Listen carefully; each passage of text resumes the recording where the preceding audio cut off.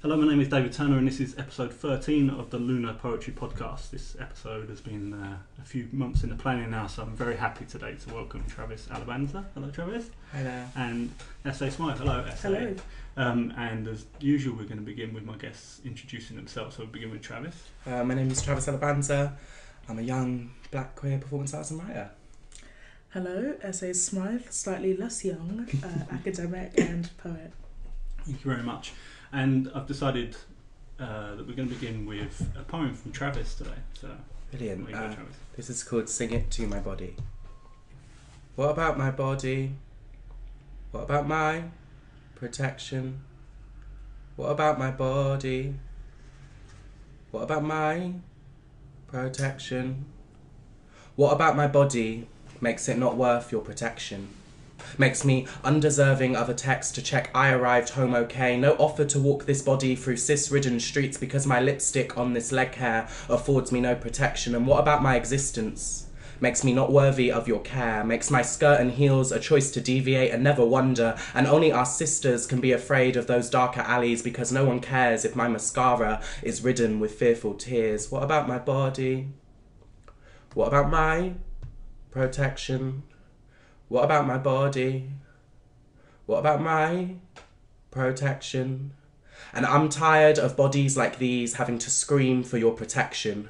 Write statuses and articles just to convince you of our danger. Break nails through clenching fists in fright. Blackened eyeshadow to preempt our bruises. Because what about my body has given warrant to this danger? What about my body has given warrant to this danger? What about my body? What about my protection? What about my body? What about my protection? What is it about my body that makes it so disposable? Makes it welcome to your laughter but never your safekeeping? No, it is never granted your anger in persevering because this body's breathing is birthed in synonym for violence. And what about my shade of tights? Makes my legs born to be running, makes me only correctly in function when I am in fear. You can care for me on stage but never on the streets because what is this body if it is not your performance? What is this body if it is not your performance? What about my body? What about my protection? What about my body? What about my protection? And I'm exhausted of having to make words just to have your ears, write songs for you to sing just to hear what protection feels like, breaking my silence only to ignite temporary rage because what about my body has to beg for this protection? What about my body has to create phrases for you to sing with me? What about my body? What about their protection? What about their body? What about their protection?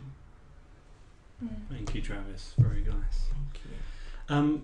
Yeah, so just a couple of things to say before we start, and just so the listeners know what's going on today. The main focus of the discussion will centre around writers and performers identified as QTPOC and their place and the space afforded to them by the established poetry and spoken word scene here in Britain.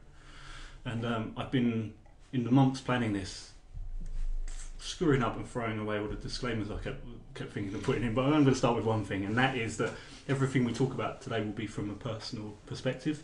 And I've not invited S.A. or Travis here to speak on behalf of a community or a generation, but rather to shed some light on some very important issues based on their own experiences. And I'm sure my guests, as well as I am, welcome any feedback from listeners after this discussion. And that's it, I'm not going to make any more of those. Just going to talk, which would be good. First question, how much of your work is informed by identifying as QTPOC? All of it, because I am. Right. I mean, I'm sure you'll see, Travis, that was really beautiful. Thank you. As always.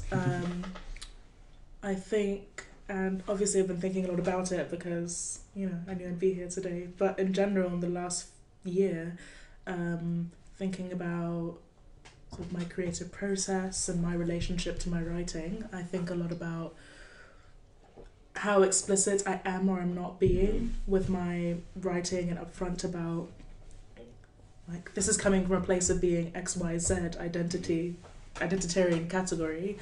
And in some ways, I'm like 2 minutes in already critiquing myself for my writing, but stick around, it gets better. But I think one critique I even have of my own process or struggle that I have with my writing is that it's a little bit closed sometimes. Like, there are definitely things that I'm talking about, and like, here's this explicit thing that I want to address or approach, but throughout my process, it sort of gets a bit masked, but then the masking itself becomes kind of what I'm trying to say, if that makes any sense. Yeah. But yeah, overall, I think it's obviously central to anything I say. Yeah. I think I get that question a lot. My work's obviously, like, at the moment, really quite explicit. All the stuff I guess I show is very explicit.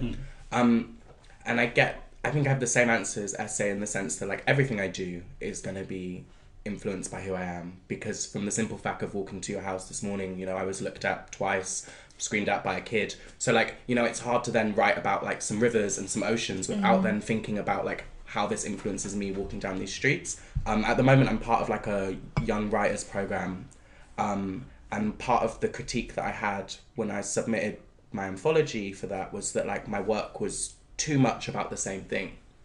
And I was thinking about that a lot, because I am trying to, like, start showing more of my other work that maybe is less explicit. But then I was also thinking about the fact that, like, for me, my journey to finding writing and finding poetry was to voice exactly this. Like, was the fact that, you know, I was angry, and I am still angry, and all these things I didn't know how to articulate, that, like, metaphors aren't really going to work for me. Like, screaming about it is. Like, if you're having an explicit incident, such as being, you know, called a tranny on the street, no metaphor is really going to hide or heal that for me than other just explicitly saying it.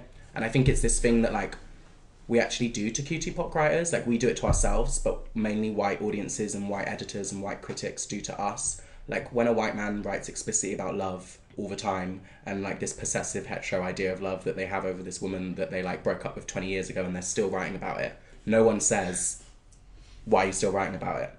Straight up, all the writers I learned about at school. Right. But yeah, so I guess that's where I'll go with that.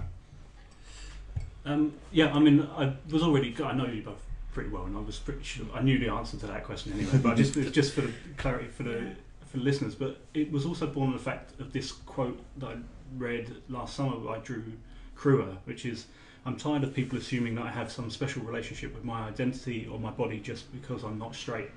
And I wanted to go on to ask, do you think other QT-pop writers might feel obliged to continue to return to the theme of their identity because there are so many strong and talented voices that are doing that already? And this is more just a general question to any writer, you know, if you identify as any... I guess it's an interesting quote. I guess it's hard for me to comment on, like, someone else's process of writing, definitely. I think we all have really different relationships to our sexuality, our gender, our race. And I think even having not a relationship with our sexuality, gender and race is a relationship in itself, especially if we're in, like, a world that tells us anything that's not straight, like, isn't the norm. Then to have a relationship that you don't see it as something that's vocal to you is a relationship, because you've, like, maybe got to that. I think, like, the idea of feeling pressure to write about something, I think that's, like, somewhat true in the sense that, like, sometimes... I don't know, like, for me, actually, I feel the pressure sometimes to not speak about certain things. I guess I can't really speak for other people's process, but, like, I think that, like, we all have pressures of what we feel we need to write and what we feel we need to look like on stage. And I think that, like, or on paper. So I don't know, like, I think that's tough. I don't know. What do you think? Yeah, no, I agree, which I suspect will be a common refrain. I'll try and disagree with you. Yeah, we'll get contentious. I'll only invite you to argue. Well, I genuinely think, I mean, I agree, and I also I heard the quote and I was like,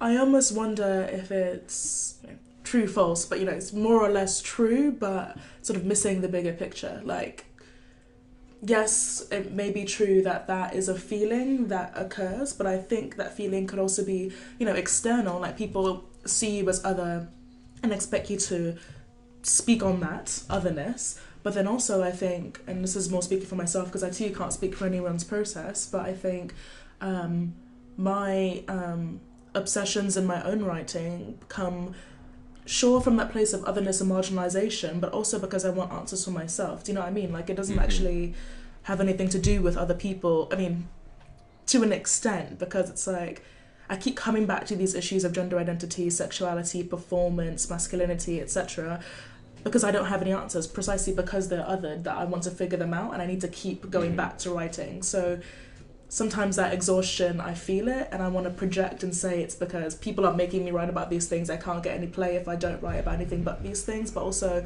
I need the answers. And when they become banal, when they become sort of commonplace and I've sort of answered them, if that ever happens, then I think I'd be too bored to continue, and so will other people, because society will be in a different place, not me. If that makes sense. Yeah, definitely.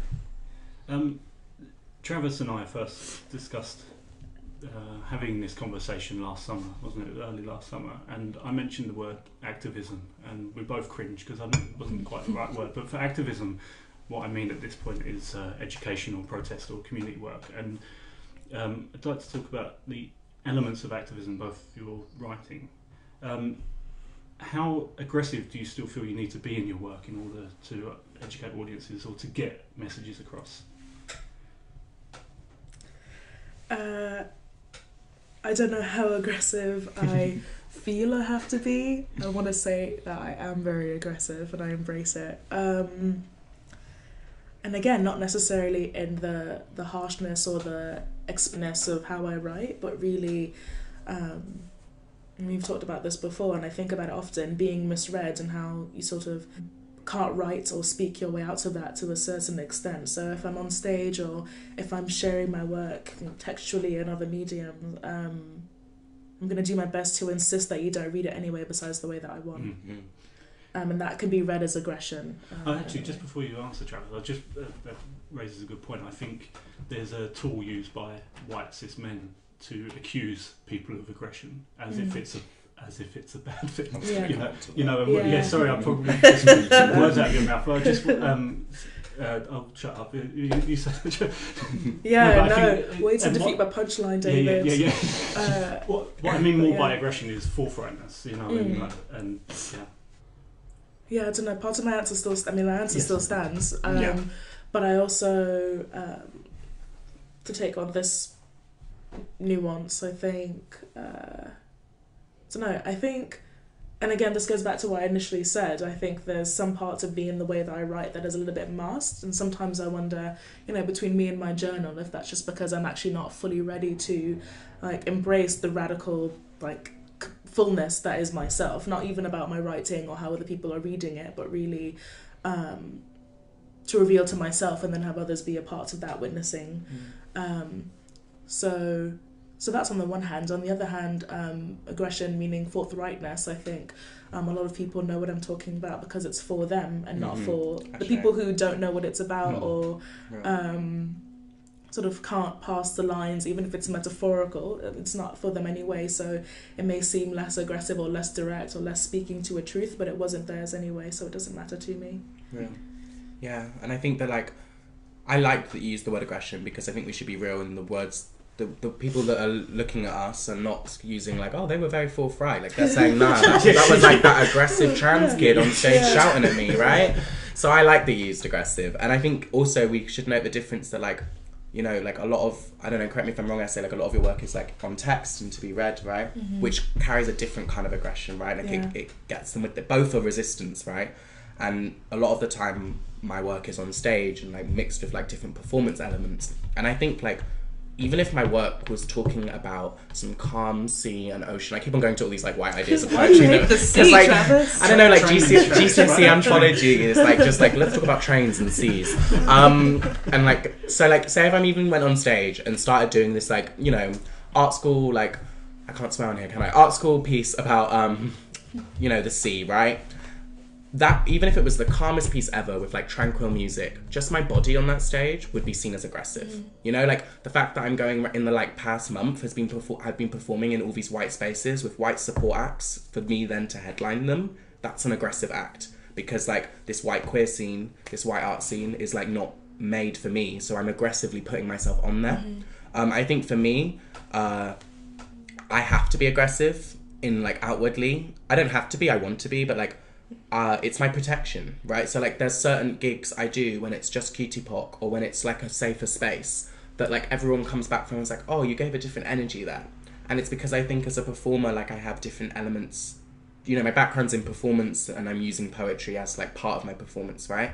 And I think that, like, for example, I'm really excited tonight. I'm performing at like a library gig with like that Rudy Lowe's organising. It's going to be majority QTPOC, and I can't wait to read some work that I will never probably read anywhere else at any other gigs that I'm doing this month.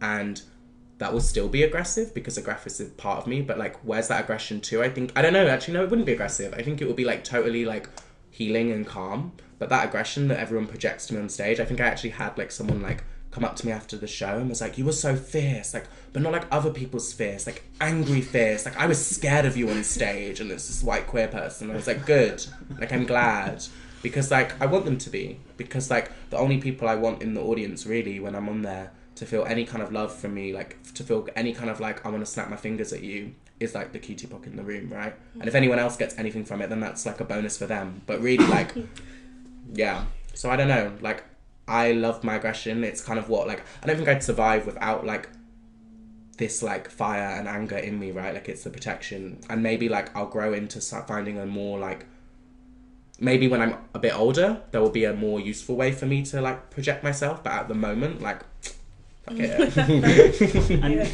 And Nice. so last summer when we discussed this, Travis, you also raised an important point about the difference between activism, aggressive or otherwise, directed towards people that may be oppressing, and activism which aims to support a community. And do you feel like at the moment that we're talking about poetry rather than sort of performance stuff, but do you think this balance is right at the moment, or would you like to see more people writing in a way, in a more supportive way? So I think I meant I was talking about how like there's sometimes times for like community building and community work, and like what does it look like if your work is constantly like focusing on white. I think I was trying to like decenter whiteness in like my work, right? Like if I don't take stock and think like, when is my work community building, and like what is my work doing for the queer black poor kid reading this, if it's like bouncing straight off them, but it makes the white man really angry at me, then like, is my work really like building anything community wise? So I think I thought about that a lot. So that's why like I started writing Stories of a Queer Brown Muddy Kid, which is a much more like text based storybook. And I wrote like I made it in the idea that like this is for no one's sake other than like to create and heal, right? There was like, so I tried to like take that anger that will always be there and put it into like more inward like community feels. I think at the time when we were talking, I was feeling a lot of like disconnection with what like community means, and was seeing a lot of like culture that was creating a lot of like anger, and it was really hard because we are told not to like police anger, but at the same time I was like, when does this anger create like love in the community for me? So yeah, I think sometimes there's a way of like getting that anger into like love, but like it's who you're directing that love to, right? Like I can always be angry at every white guy, like no one can tell me not to, like So easy. that's what I want to do, right? But like I want to also find that anger and like channel it into like love for like other kids like me.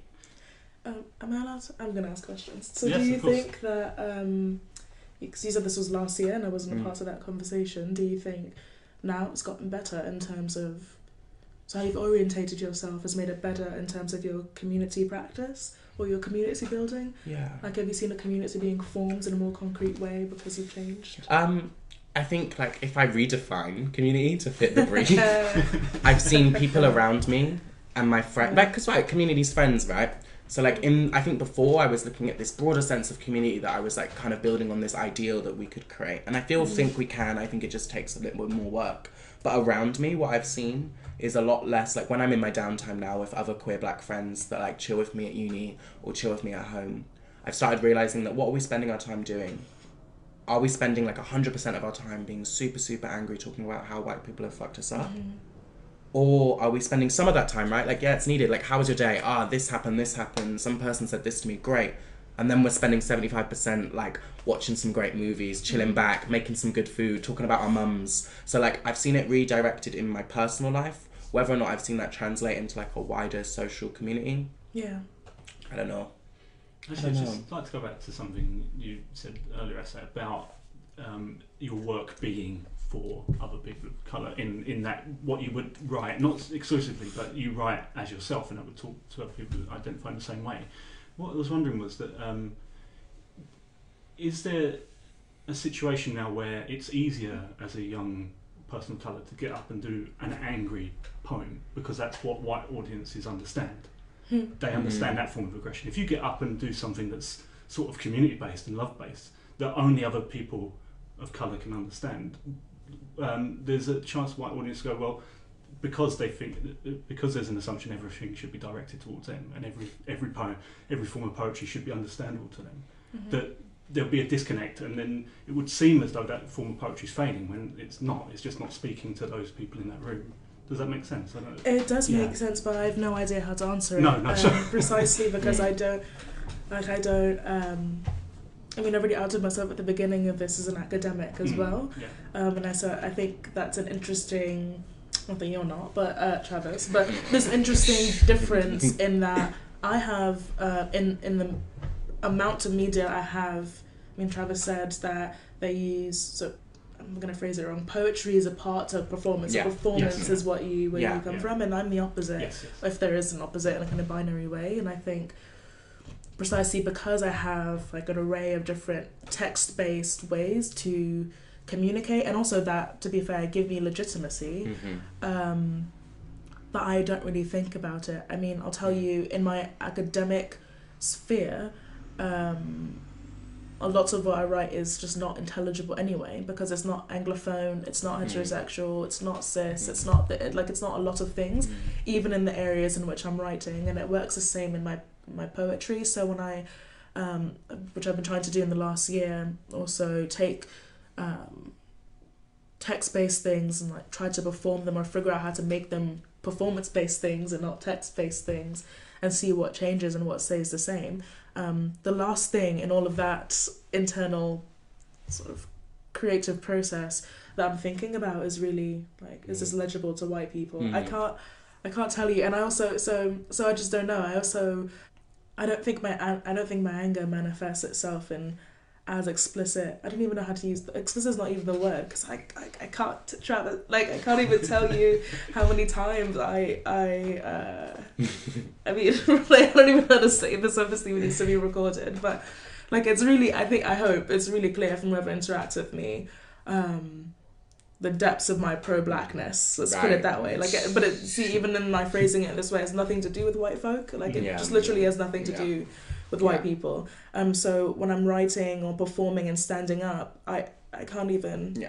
I barely make eye contact with the audience in general, let alone do I think was this gotten by a certain kind of people, because I know affectively, almost in a different kind of body language, or there's another language at play that the people that I want to get it, even if I'm not, even if we have different class or nationality or other kinds of things, I think there's a generosity that is almost, I was going to say in spite of ourselves, but almost because of the resistance that we've had to live.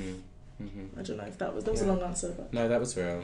And that's you can also tell when you're listening to someone, you just know if someone's there, who they're there for. Sometimes I think I haven't reached that stage. I can be super honest. I haven't reached that stage where I'm performing in front of an audience, and sometimes I don't catch myself thinking, what is that Tom and John gonna think in there, right? I'm not I thought I was I really thought I was yo, this is just for me and this is just for other queer black people. And then just came back to London after the holidays, and my first gig was in this Soho gay bar, and it was, I didn't see one person of colour, but also I didn't really see one woman there, person that I was viewing or reading as a woman there.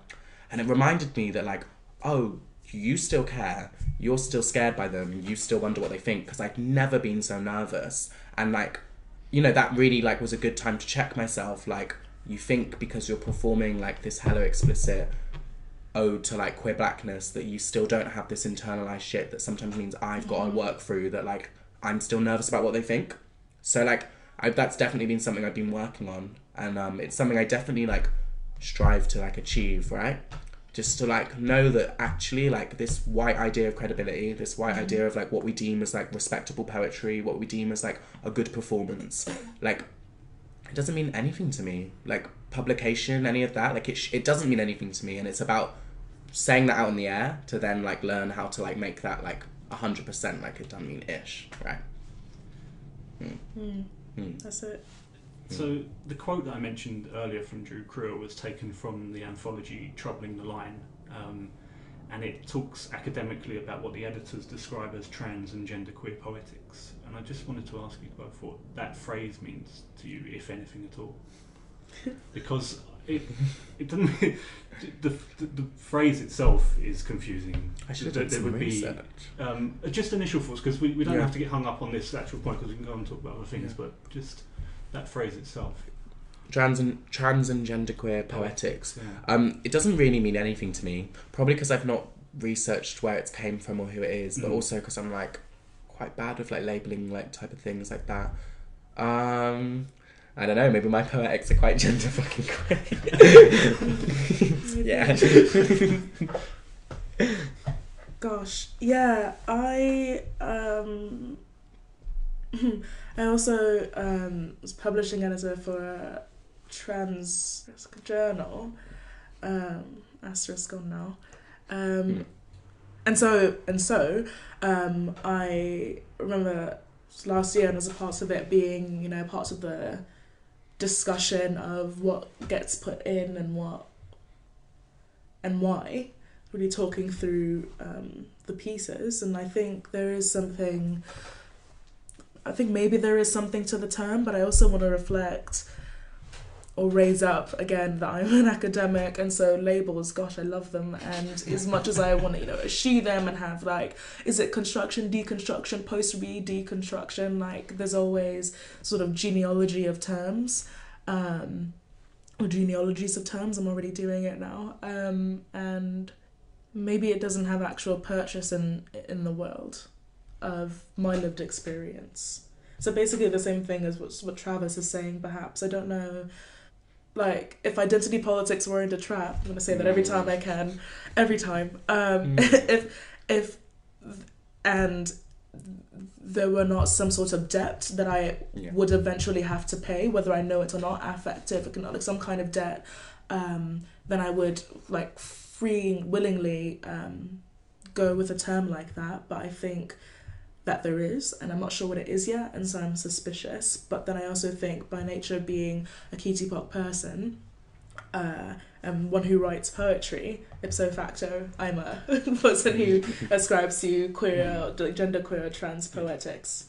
Yeah, I think it was a long. I'm going to shorten my answers, because it definitely coloured the way I read the book. Like this phrase kept floating in every time I read a poem. It was trans and genderqueer poetics. That was what I was trying to find. It really, I mean, it's the point of the anthology, but I think when you state things like that at the beginning of a collection, it does influence the way you then view each piece and each writer, I think. So then that's, I guess, like that author's purpose, right, in doing that and like giving this name to it before you read these poems. So I guess it just depends in like whether or not, like, I prefer to switch it, right? Like, I'm a transgender non-conforming person writing poetry rather than like, I don't know, like I just like I again, I'm not really good at those terms. I'm not really academic. But it's about power as well. Oh, thank God. But I mean, I think it's definitely about power, and I want to. What's coming to mind as well is a lot of people in like the disability rights or CRIP movements, as they like use those terms, and it's like a disabled person or person with a disability, like how you shift the power of the label and the terminology, and who has agency in that term. And I think, yes, it's true that that's the purpose of the editor, author writing this anthology, but I think, framing this anthology, but I think it just makes it super transparent that the act of framing an anthology or editing a volume is to situate yourself at the top of a hierarchy or at the center of an axis of power that doesn't really speak to me in this moment. So yes, I have to say, like, here's a showcase of these kinds of things, but what it does is sort of chips away a bit or draws power away from the individual works. If you're doing precisely what they wanted you to do, it's not an accident, you're right, that you're like, okay, I've read this thing, let me figure it out on its own terms. Then also, I guess this is trans poetics. I think violence is sometimes an overused word, but I think that's like the the violence of anthologization and like making something speak for something other than itself. I mean, it seemed like they were trying to do the right thing in that they were unashamedly putting together an anthology of of work by trans and genderqueer Mhm. writers, but it But sort of impacts on over intentions as academicises the collection, perhaps. Mm. And just as an aside, Yeah. I don't know if you saw it yesterday. There was a piece on the Guardian website about whether it should the phrase "person of colour" should be something they use now. And the main thing that came out of it really was that perhaps they shouldn't have a middle-aged white guy discussing Yeah. what those sorry, but that's That's a just sound. That's a sound conclusion to Yeah. me. but yes, we can talk about labels, but it's just a really odd piece of about 800 words, which sort of didn't go anywhere. Didn't need to say happen. anything. Yeah, definitely didn't need to happen. I Sounds think, like the Guardian. yeah.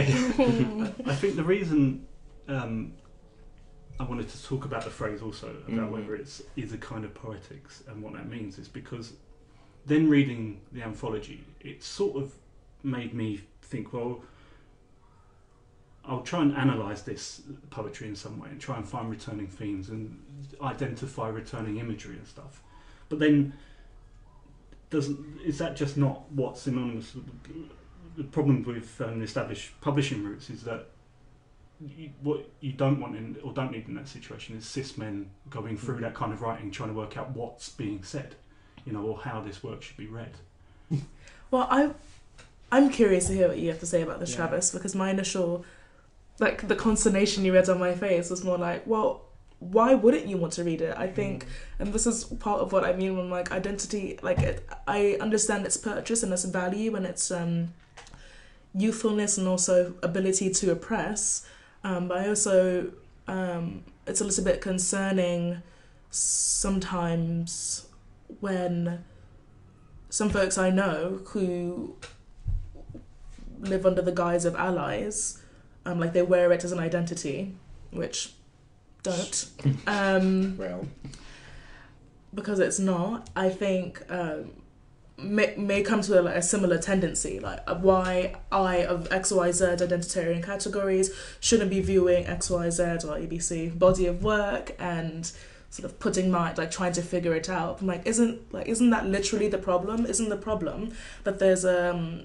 system of there's systemic oppressions and the structures converge to oppress certain kinds of bodies and certain kinds of people, and the people who either unwittingly live under those things, less maliciously live under those structures, go about the world and saying, well, that's different and I don't understand it and I can keep going about my life and keep thriving and never have to really understand it. I think in a certain sense I'm all for the FUBU, the for us, by us, because that's what we've been saying. But on the other hand, or an extension of that same hand, I definitely think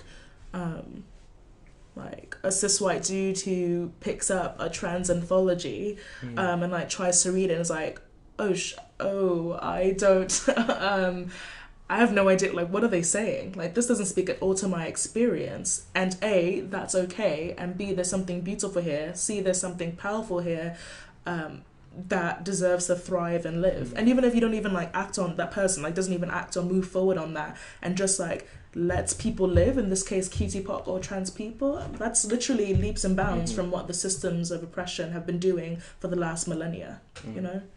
Yeah, I think it's interesting because I think when I put any work out there, although my intention of who is it for is very much in my head and there, I have to be so aware that that's not going to be the only person reading it.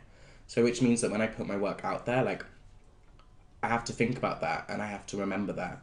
And that means that I think when a cis we'll use this cis white dude as this epitome of but obviously there's other nuances of people that aren't going to get my work, but this cis white dude's reading my work, they understandably don't get it. Can they then not analyze my work and stuff like that? Yeah, I think they can. I think the danger is in if they then project their outward opinion to the world about my work without recognizing that they are coming at it from a whole different book on a different bookshelf, right? So it's what happens when those white voices that are more respected in white poetry scenes then comment on this trans anthology publicly. That's when I have an issue, because their voice and their power and their opinion will be so much more valid than the opinion of all the trans kids that absolutely found love and amazing power in that work. Do I think that means they can't read it and analyse what they're thinking and why they're thinking it? Not at all. I think it's really helpful, right? A lot of my cis friends, when I started like coming out to them a bit more like internally, like and like less publicly, when I like did it for them like a couple of years ago, or did it for me but with them, we started by like reading a lot of like, we all create art, and we started by showing a lot of art and stuff like that, and my art really helped them break down some of these binary views they had of gender, right? If they didn't sit with that work and like look at it and like think about it and analyze it as cis people, they wouldn't have been able to understand as well their really good friend. So like, I think going back to Essay's point, if this person reading this trans anthology means that like the next day they're not going to shout at me on the street, then like, freaking read my work. And not only that, I was saying that, but I was speaking from the point of the consumer, and you were also speaking from like the publisher, the person with more like power for that work to circulate. And to bridge that, I don't want them to just read it, I want them to buy it. Like, I want them to put their cis white male dollars on the line, because they have more capital to circulate than the average trans cutie pock person. So that's what I mean. Like, when people are like, well, this is not for me and it's not for the space, or like, I think actually, sure, it's not for you, you can still support it, and please do support it so that we can thrive. Like, your opinions don't really matter to me or anything, but your money really does.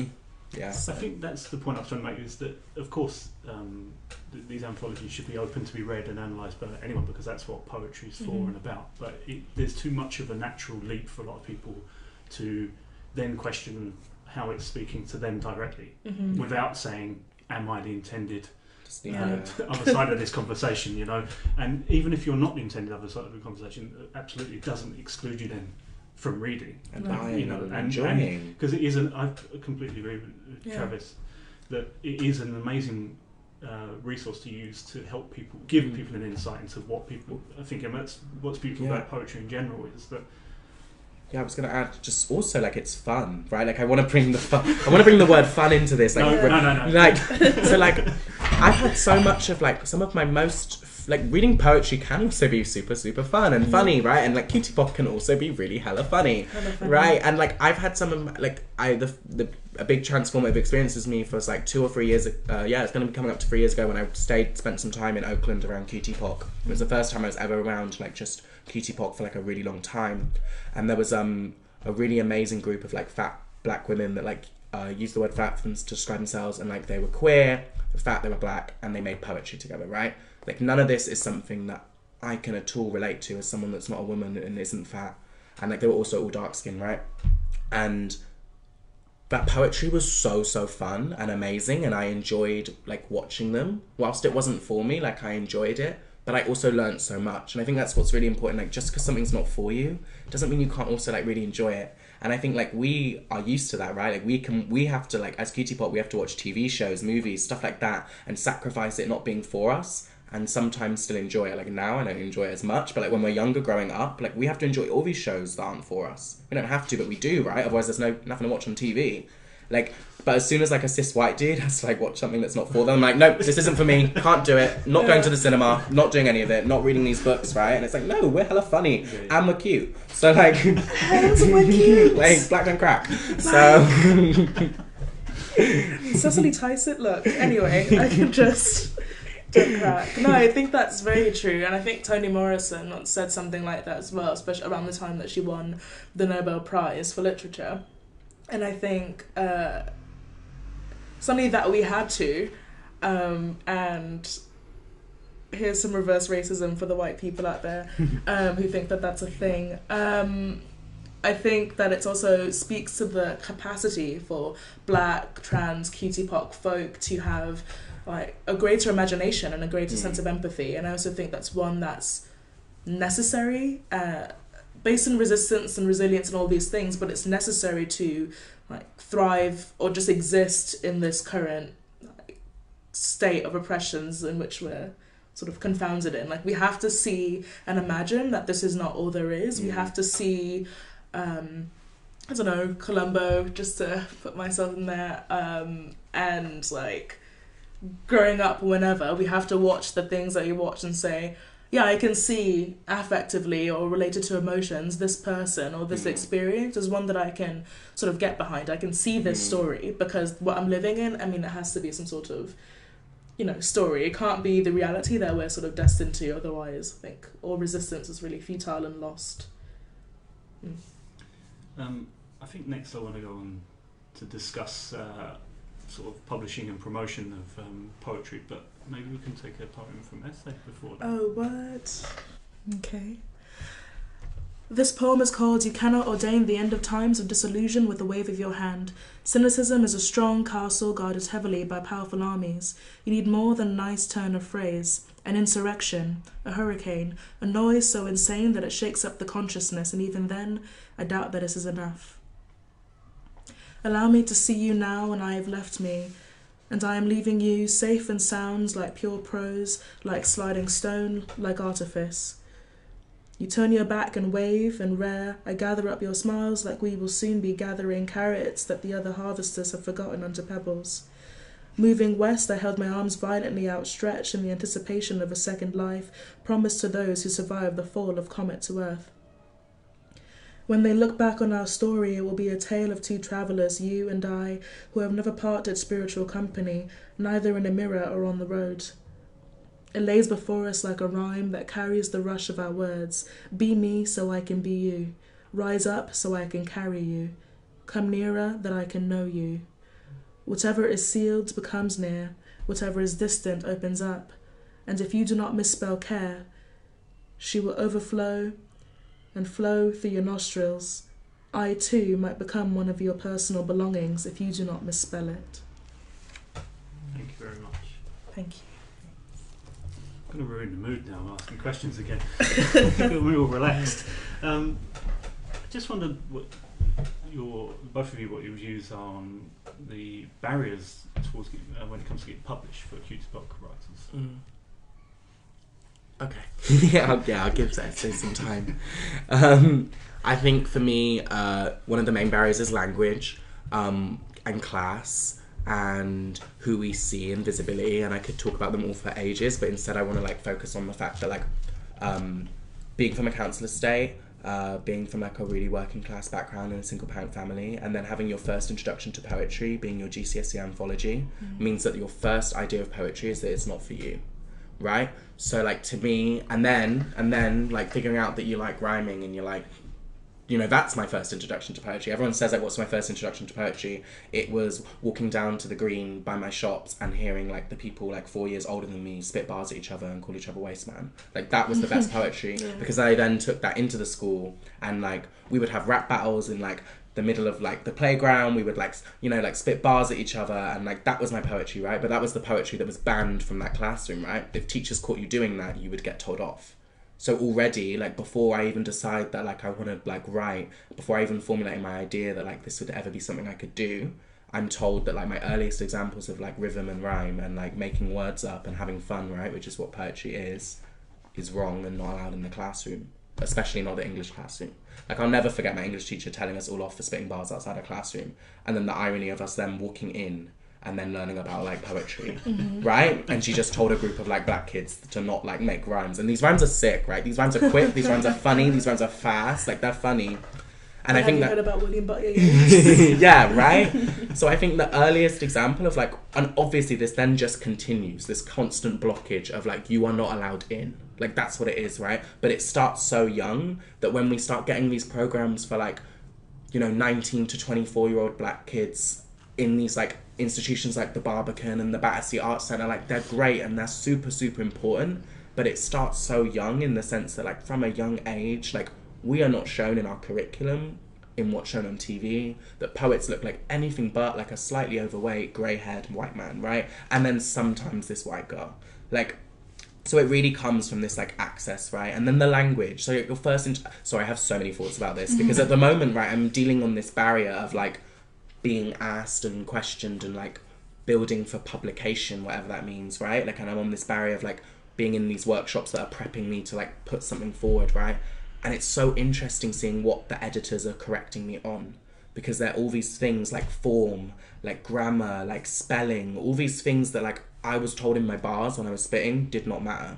So all these rules and what we're placing importance on is I write by a different form. My form is not iambic. My form is not this sonnet. My form is how quick can we spit a bar and make sure that the punchline still hits, right? So it's by redefine, in order to get this access to QTPOC, and I'm speaking from a specifically working class background, we gotta just reshift even the language that we're using. It pisses me off so much, sorry. Yeah, words. No, I wholeheartedly agree. To the point that I forgot the question. I'm just enraptured in what you're saying. But if it's in terms of publishing, I used to work in publishing also at the Feminist Press in New York under Rizzoli, just an Italian publishing press. And I want to speak, I don't know, I think there are a lot of issues, and I have sometimes a real impulse to just want to set it on fire, but then I also think you can have an abolitionist vision and then know that things still need to get done in the moment. You still need to be heard in those 19 to 24 and younger, especially younger, because you're super right that it starts incredibly early. How you perceive your self-worth and how that's reflected from society. They need to sort of know that they have a voice and have their voice heard and circulated and have that matter. So I don't really know. I think Travis's answers should definitely stand on this one, especially because you're broiled right in the centre of it at these intersections at the moment. But I do want to impress how fundamentally important and relevant the question of access is. It's not just these people want to get their poems heard. It's not that. It's when, my 3-year-old nephew who has some sort of creative spark, and you and then I see the fear that grips my sister and grips me also when now he's getting into the age of going into school. Now he's going to be out in the world now, so he can't be a carefree, he can't just be in tutus and crayons, which is literally all he's ever every time you see him, crayon in one hand, tutu just somewhere near his person or on one of his toys, and I think that fear is something that access would sort of assuage, and I don't really have an answer except playing the identity game, putting QTPOC folks in charge, putting us in charge of telling our own stories, and that's something that every group really says, and I think that that's true. I don't know. I have so much to say around this, but I want to it's that fear, right? And I wonder if when a white man from a kind of well-off background decides that they want to be an artist, if there's any fear, right? Or there maybe is because of how we view art, but not that same comparison to me coming out to my mum as wanting to be a creative was way harder than coming out as queer or any of the other things that I've had to tell my mum, saying to my mum, be trans but a lawyer still, right, exactly, I can be trans normative, but still getting money, right? And the fact that I was getting good grades and I said no, I want to create, my mum was we're poor, what are you doing, right? So, and I think this is the problem, not only is we know the wider in a general sense arts is in a problem, right? But the so much of that is who can take the risk to go to art school? I'm still at King's College London having an awful bloody time with my degree because I got those grades, I still needed to go to an academic institution, right? I could never apply to drama school, and it's because and that's not my mum's fault, right? My mum is doing good parenting and being the best, and that's the institution and access telling us that we're not allowed in, but also that if you get there, you're never really going to get to this because we can't see any publications or anything saying that you're credited, right? So places need to start just literally I see so many of these poetry journals and they put one person of colour on their whole list of publishing that whole year or whatever, and normally they're they're not normally black and they're normally South Asian, and the topic they're normally talking about is very directly and obviously related to their identity, that South. It's this thing we've heard before, right? They're never talking about queerness, they're never talking about anything else, right? And I just think that it needs to be shaped up. And sorry, I'm not even giving articulate answers. I think that's super valid, and again, you're just right. There's nothing else to really say on top of this, except to further note that, and not obvious.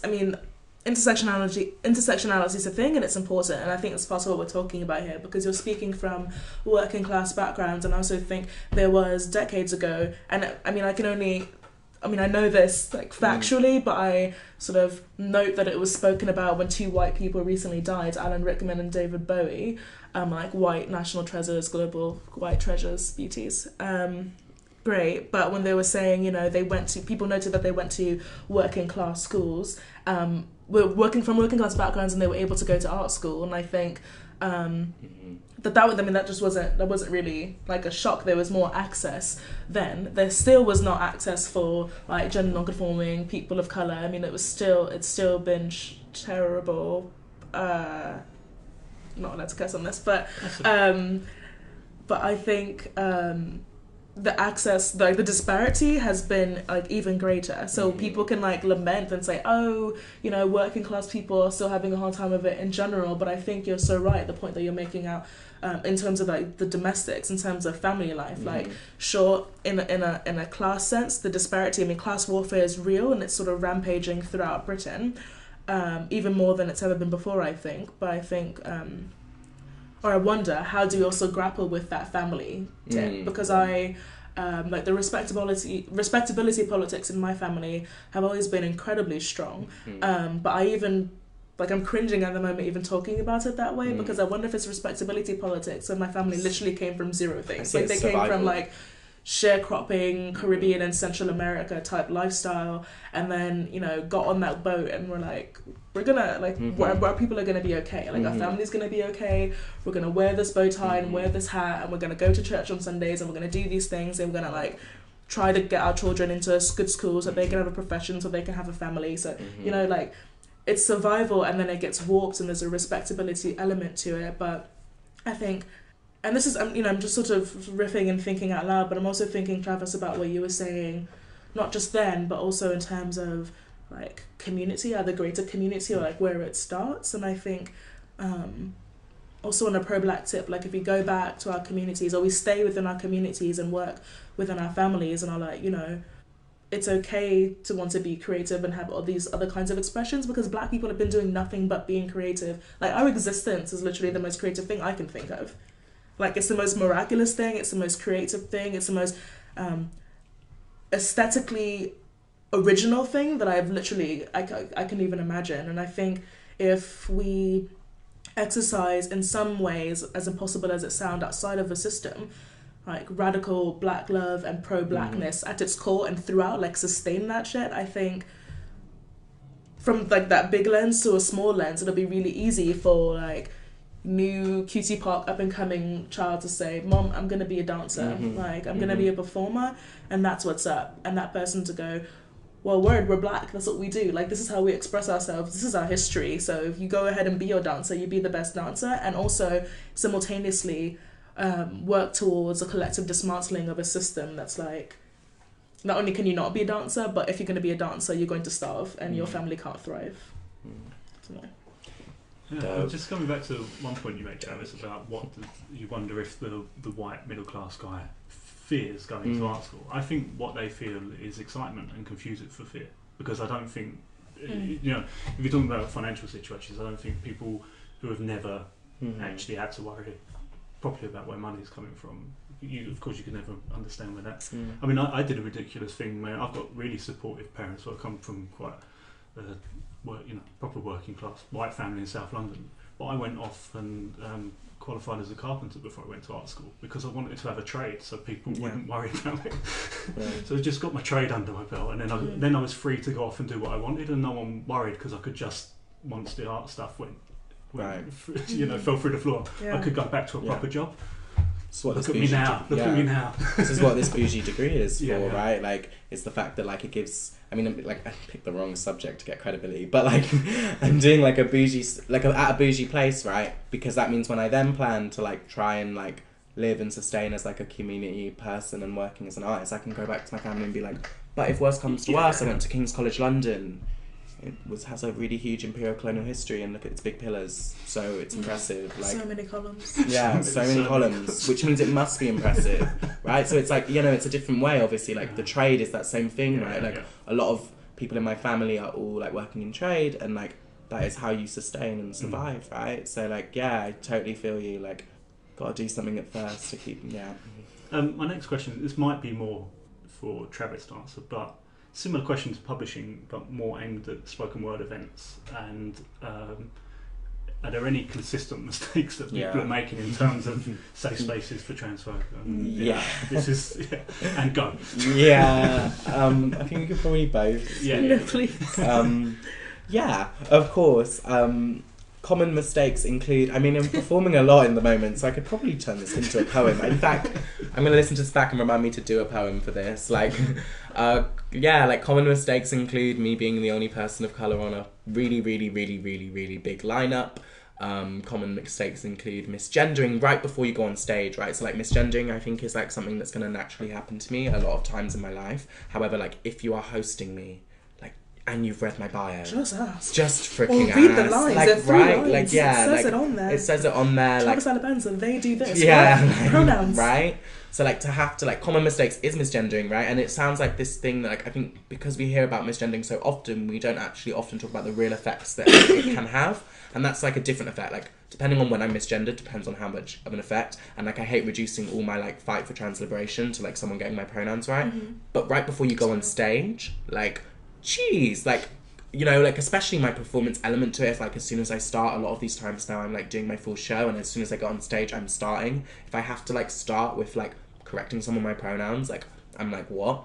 But also it's other ways of inviting me to places that could you imagine a person like me in a dress there being safe? If not, reconsider whether or not you want to warn me before you book. So I've been performing a lot at I'm not doing my research, but also I take that they've read my work and heard my work, and a lot of the times they haven't, right? This is a key mistake these organisers have, is that they have seen black queer performance artists, booked me, and not done any research on who I am and my work, and are just booking me because it's LGBT History Month and they want to look good, right? So I think that's where it all boils down to. In fact, and all those other points can go straight back to this last point of token. I'm using the word in the sense that do you love and care for the person that you're booking? Do you love their work? Do you appreciate them as an artist and what they're bringing to you? If so, you'd make sure that X, Y, and Z didn't happen. If you don't, then you don't care. You're giving them money and you think you're doing a really great job. Pat on the back. Look who we've got. Well. No, I mean, I think that's the same. I also want to... I mean, I know it's not necessarily for this podcast, whatever that really means, but I've genuinely had questions, concerns, thoughts about, representation, that's why we're here, but also, or specifically regarding, along the binary, and the pretense of there not being a binary, but then reinforcing one of femme or masc sort of identities, how, because that's interesting to me, and also I have to think a bit more through it, because in some ways I bet it's obvious, but when I'm asked to speak places, in some ways it's I'm actually I'm warned, but I know that my friends who are femme or who are trans femme, however, along the femme spectrum, people just assume you're, sorry to put you, but assume people like that, trans femme folks, people like you to with a feminine or femme representation, self-representation to live off your fierceness or something. Yeah. Do you know what I'm trying to say? It's not me, but I've literally seen it happen where people come to me and then there's the tap, the shoulder, and then the whispering, they're they're gonna be these kinds of gay, you know how white people are, blah blah blah. Yeah. This was gonna go on with me and my daily bow tie situation, and then high femme, truly fierce and identify as fierce and legit are fierce as fuck, but as though that gives you some sort of black magical negress power to lift yourselves above and not experience violence because you can stomp them with your fishnets and your combat boots, and homie, this is not how that works. So first, I don't know what that means, and I don't know, and in some ways I first of all I totally recognize and hear what you're saying about how that now it's a part of your poetry, whether you wanted it to be or not, especially if you're about to perform. That's cast a poll over how you are going to now be in this performance space. And then for me, I also read it for myself as a form of misgendering as well, that the differences that I've seen between femme and trans femme people being prepared to enter a space and how I'm addressed, because it's almost like, we get that you're a woman, and so, like, fundamentally you're going to be a bit sensitive, and so people are going to see you in the bow tie, and, like, we just want to prepare you, because, like, transgressing masculinity, even though it's better to be transgressing towards masculinity than the other way, as we know, we just want to let you know, because we're looking out for you. And that's the only way that I can think to read it, really, in these moments. Like, so she or they can live off of her or their fierceness, but, like, all I have to, like, collapse on when I'm seen or like seen by them, even if it's not the accurate way, especially not, is as woman, which is weak, therefore I need some sort of, like, additional, and I'm like, but what is going on here? And I think like, I'm giving a lot of words to this experience and trying to tease it out, but I want to be clear that this happens in, like, the space of 10 or 15 seconds. Like, it's super quick, but that is, like, obvious. That's the scene, and that's the set, that's how it's, that those are the positionalities that are, like, then made to exist. And am I going to spend my time writing myself out to them and trying to correct and find the nuance and spend an hour and a half on this, or am I going to, like, shove myself on stage for my 5 minutes? And it has to be the latter, right? Because we're also living in, like, a capitalist sense and understanding of community, and there's no time, which is what, like, hyper-capitalism does. Like, it robs us of the time to, like, slow down and say, not that you're misgendering me, not something like you're trying to say, like, as reductive as that, but really, here are the conditions which you are robbing me of to thrive in my own purpose. And here's why that's not okay. So I guess I had some things to say about it also. But when we spoke last time with Travis, it did seem also like a lot of people that were putting on spoken word, not a lot, but some, and especially the ones that went wrong, said, oh, we've done enough to be welcoming because we put a plus sign on the end of LGBT. And that massing together of quite a large disparate group of people into one symbol seems to be causing some a lot of problems as well. So I call BS on it all, right? Like, I think that, like, after these events, people are like, oh, but, like, it's so hard to bring together this community, it's so hard to do this and this. Yeah, it is hard to bring together a group of people with various things, and, like, but, like, also, like, not gonna blow my own trumpet because I didn't even do most of the, like, hard work and grafting organising of this, right? So, like, I was like, Queer Creations, right? This was not a perfect night. Like, no night is perfect. There was some white woman that spoke for, like, 10 minutes for too long, right? And we all knew that, and that was a mistake on our part. Just the sonnets. Like, right? And we know that there was, like, a poem there that, like, shouldn't have been in there, right? All of them. Yeah, right. But the night itself was not QT specific. It was open if people wanted to turn up. No one was policing, like, no one was asking if there were what sexuality at the door. I know there were straight people in there, right? Which, like, at the end I was like, okay. But, like, at the time I, like, you know, and this night was a really nice vibe. It created, like, a really nice energy for certain people. I hope. I don't know what some people think, right? And there wasn't these, like, big hiccups. If, like, there were others, then I hope that they could come forth to the organisers, right? And then it was this idea that, like, yes, that we had to put in some work to do that, right? Like, but that's what responsibility you take on when you're creating a space. So all these organisers, like, last year, I mean, like, I don't really think they're doing it anymore. I think it was, like, a quick trend that was going on last year. Like, I'm a straight person, I want to put on a queer event, right? Because let's commodify on that. And it's still kind of happening. They have a responsibility. Like, you have to take on that responsibility that you are now hosting a space. And that is a responsibility. If you don't want the responsibility, don't do it. Right? Like, simple as, because you're hosting space to people. And I think they do enough just to invite us.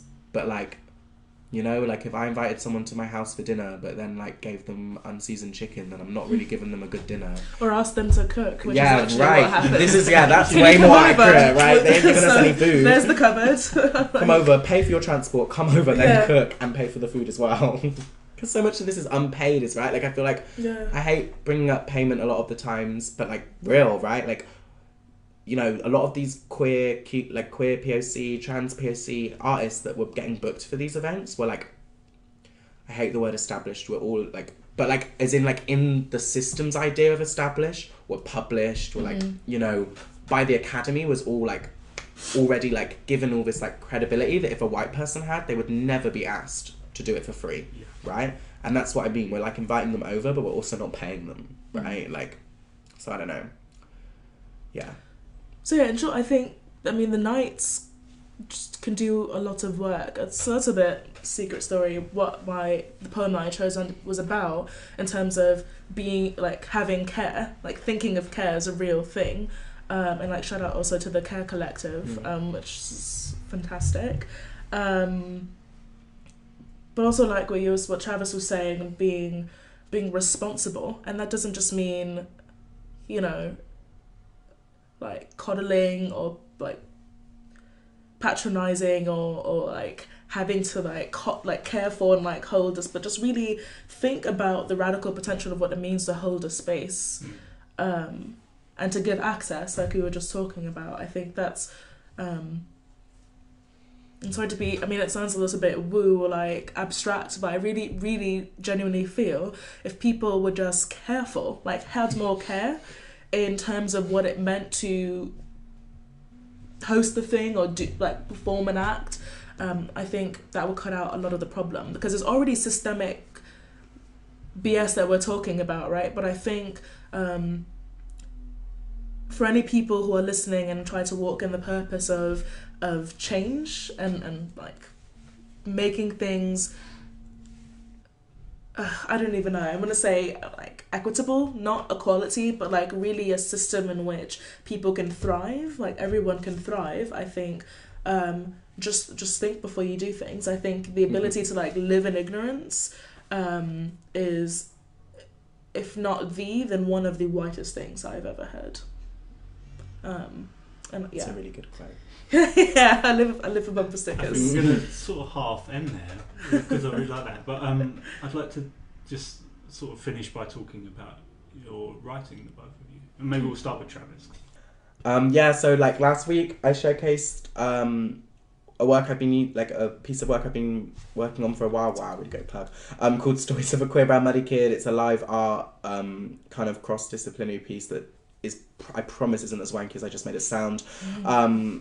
And it did really well at the RVT, and it looks like it's going to be at the Hackney Attic at the end of March. It tells the story of a 16-year-old, at that time, gay kid walking around gay bars underage, and it's a webcam conversation between that person, their mum, and God. Again, isn't as wanky as it sounds.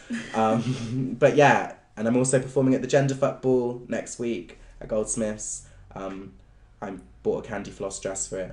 It should be fun. Yeah. Really should go. Have you got a blog? Oh yeah, website's currently being made, but you can follow me on Twitter where I do lots of angry things and emotions at Travis Alabanza. And also my SoundCloud I've started using as a bio for my dates because I'm still waiting for that website to be made. Cool. So how did this latest piece develop? Yeah. Was it workshopping or was it? Right, so like Stories of a Queer Brown Muddy Kid is basically, I'm kind of cheating, as in the name's not new. So like when I was in Bristol, so I grew up in Bristol, and when I was deciding to leave Bristol, I spent like a year and a half on like the open mic poetry scene in Bristol, and kind of just being like, maybe, you know, really needing to improve, and that was a really great time, but also like I felt like I wasn't being really heard, and I kept on seeing like a lot of people that were like progressing in this idea of like bookings and like people talking about them, and at that time I was really young and like wanting that too. So I left with like, the Stokes Croft Art Festival happened every year, and I like emailed them and said, you need to give me a slot, I'm making my own show. And I didn't have a show. And I put out this thing called Stories of a Queer Brown Muddy Kid, which is basically just this really good name and then really not a show. So then when I decided that now, like 3 years on, like I felt like I was ready to create something, I didn't want to change the name because the age I was writing it at was very relevant to like what I was doing now. And what I did is I like started talking to a lot of my queer black, they don't identify as queer actually, that's really important. I started talking to my gay black friends from back home about like what it was like for us growing up, because I'm the only one, I was thinking a lot about the fact that I'm the only one that now IDs as queer, I'm the only one that like IDs as non-binary, and I was thinking about, I'm also the only one that has left Bristol and left that place and gone to London and whatever this means in King's College London, and a university aspect and all the privileges I've accessed through that.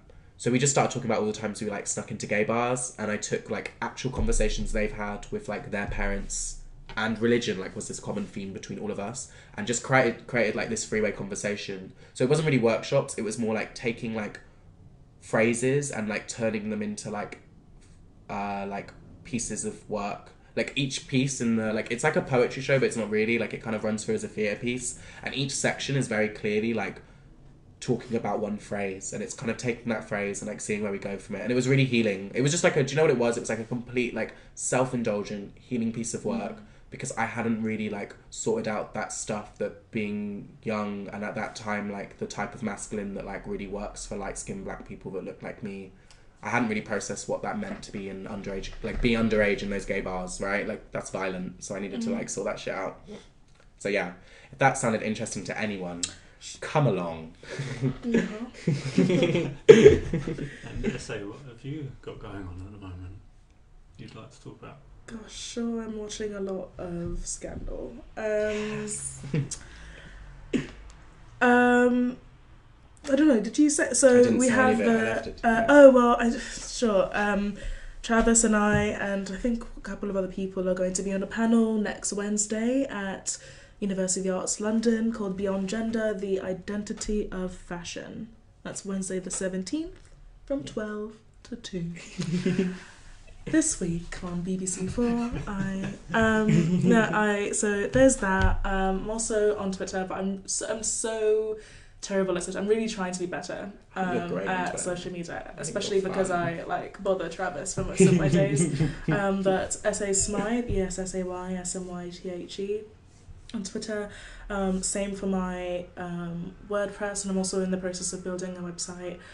In terms of writing, trying to get on that academic grind, but then also I am currently working on a chapbook of non-anglophone I don't even know what to call them, stories, memories, partly about about blackness. Let's just go there. They're about my they started from a place of really trying to reconcile with my relationship to my father and his absence, but then also our meditations of like masculinity, and also because Costa Rica and also spoke Costa Rican Spanish, and also Garifuna, which is a dialect, indigenous language from Central America, spoken throughout Central America, to really think about the language we use to afford us a space of safety and what happens when that's not present, and how to really speak one's truth when you're speaking in a language of the colonizer. So it's about that, as yet untitled. Yeah. And what is your editing process when you're writing poetry? Do you share your work with people, or do you... I drink a lot. Yeah. I hide it away. I cry. It's off the record, right? And then eventually I have a really close group of friends with whom I write that sort of wrest it from my hands. Like they force it from me. They're like, you need to share. We need to see this. Share yourself. And then I do. And then there's more crying.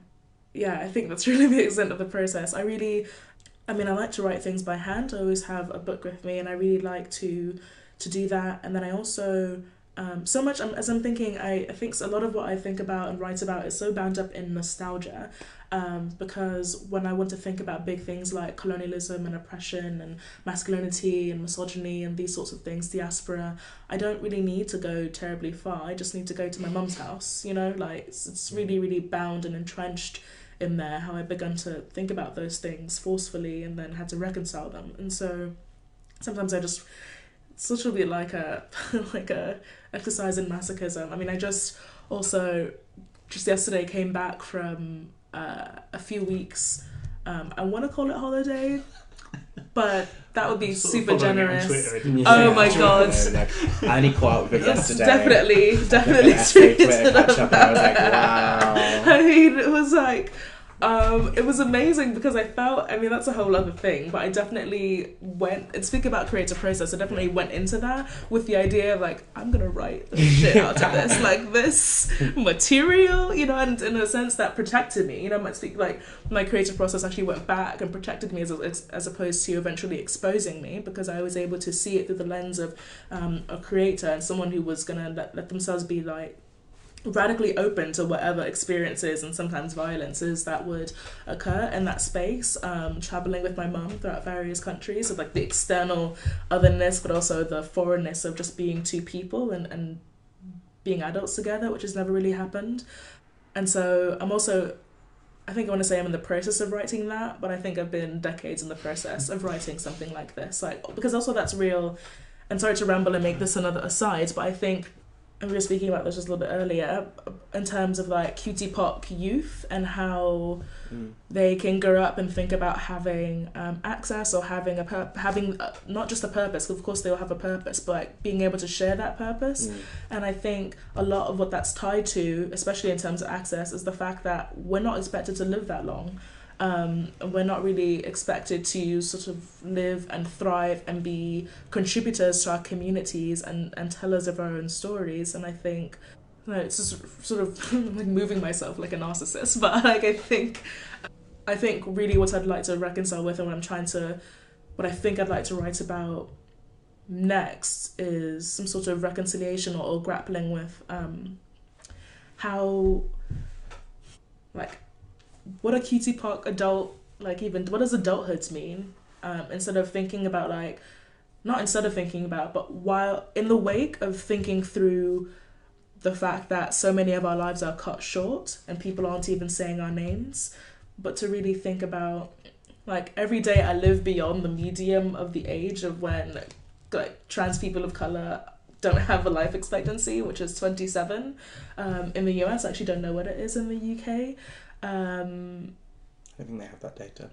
Pardon? I don't even think they've right? got that. That's what I was, but I didn't want to, But like every hour I live beyond that number, I think, well, what am I doing? Like, I feel like, not that it's on borrowed time, because that's speaking like out of my ass about like from a space of sheer privilege, but I really think, like, part of it too is like, how Hollywood, so there's like a trans boom in Hollywood, but it's like super tragic stories of these white women who are played by men, cis men,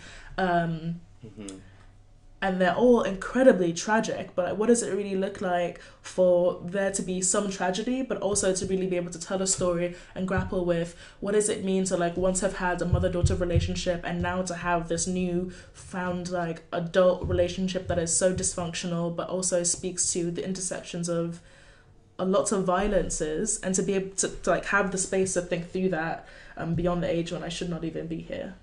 That was a long explanation, but that's what I'm as having. a final point, because we were talking about younger listeners and younger writers, is there any particular advice you wish you'd been given?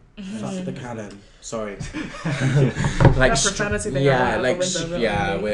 You invite us. I can't be just don't, like, I wish I told my younger self, like, don't listen to what they say is, like, poetry. Like, find what you think is great, read it, love it, and then, like, just keep on practicing. And, like, just, I don't know, like, I feel like black poor writers have this extra inner voice that, like, I'm sure a lot of writers have in their head, telling them not only, like, that what they're writing isn't good, but, like, that they can't even write, and that voice went up. I still sometimes question if I can write yet, like, and I think, like, I would just say, like, find other writers that, like, speak like you, start looking at poetry in, like, a broader sense of, like, words, and then start realizing that, like, the music artists you see, like, creating shit, the people you see on, like, your, like, corner, like, when you're cussing out your brother, like, these are, like, rhymes that you can then take and create into, like, poetry. But yeah, really just keep on, like, tell my younger self to keep on doing it.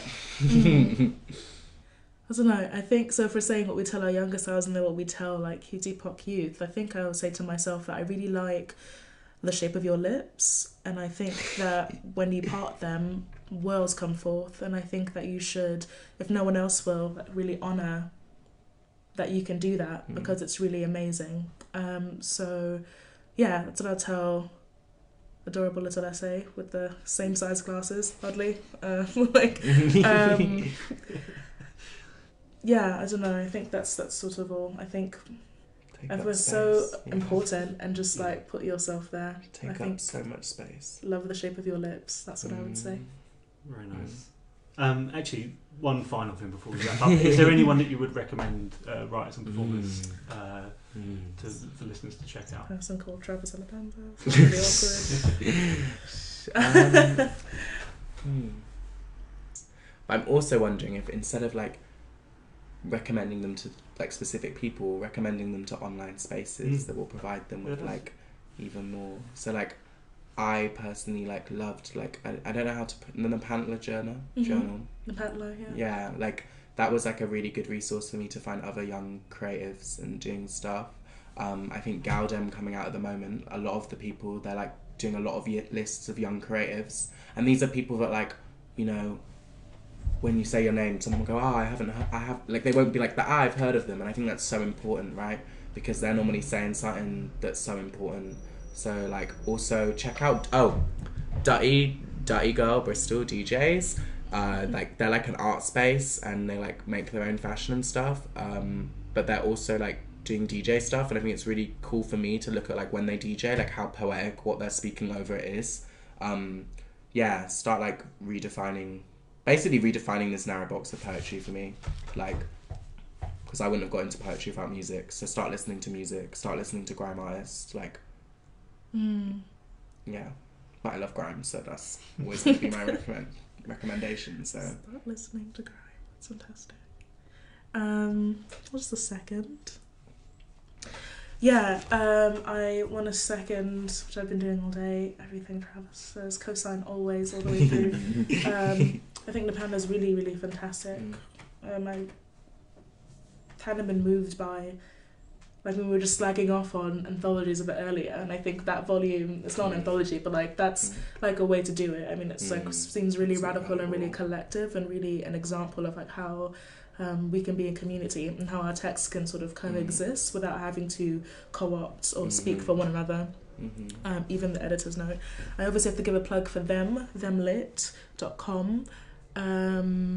And also there is some really, really dear friends have a zine called Mixed Up. It's a mixed race, queer, feminist zine. The second volume is just now wrapping up, so I'm looking forward to seeing what happens, and I'm fingers crossed that I'm staying in it. And I think that and zines in general are really a fantastic space. I mean, there's like Rudy Lowe and Jacob Joyce and lots of other people, right? And I think that's something that's been going on for decades. Like, there's an entire system of like circulation that if we could just, and I hate to like put money on it because some of us just don't have any, but like if we just give that more attention and give that more play, then it also will continue to shake the systems and the hierarchies of like publishing and giving agency to who are the gatekeepers of our voices. So yeah. I just wanted to reiterate that I've really enjoyed that anthology that I mentioned earlier as well, Troubling the Line, because not least because each writer was allowed 1 or 2 pages of space for an artist statement rather than the short bio that everyone gets, and there's a real insight as to why that person was writing in general, no matter what the context was. And if it's, I was going to say if it's in your library, it's not going to be in your library. The Poetry Library have it in London and the South Bank, have a couple of copies, so it does exist in certain places. But thank you, Travis. Thank you, SA. I really enjoyed it. Yeah. And as many of these links as we've just been talking about, I'll put in the description box for the YouTube video. Fab. Yeah, it's wonderful. Yeah. Glad to be here with you, Travis. Peace out.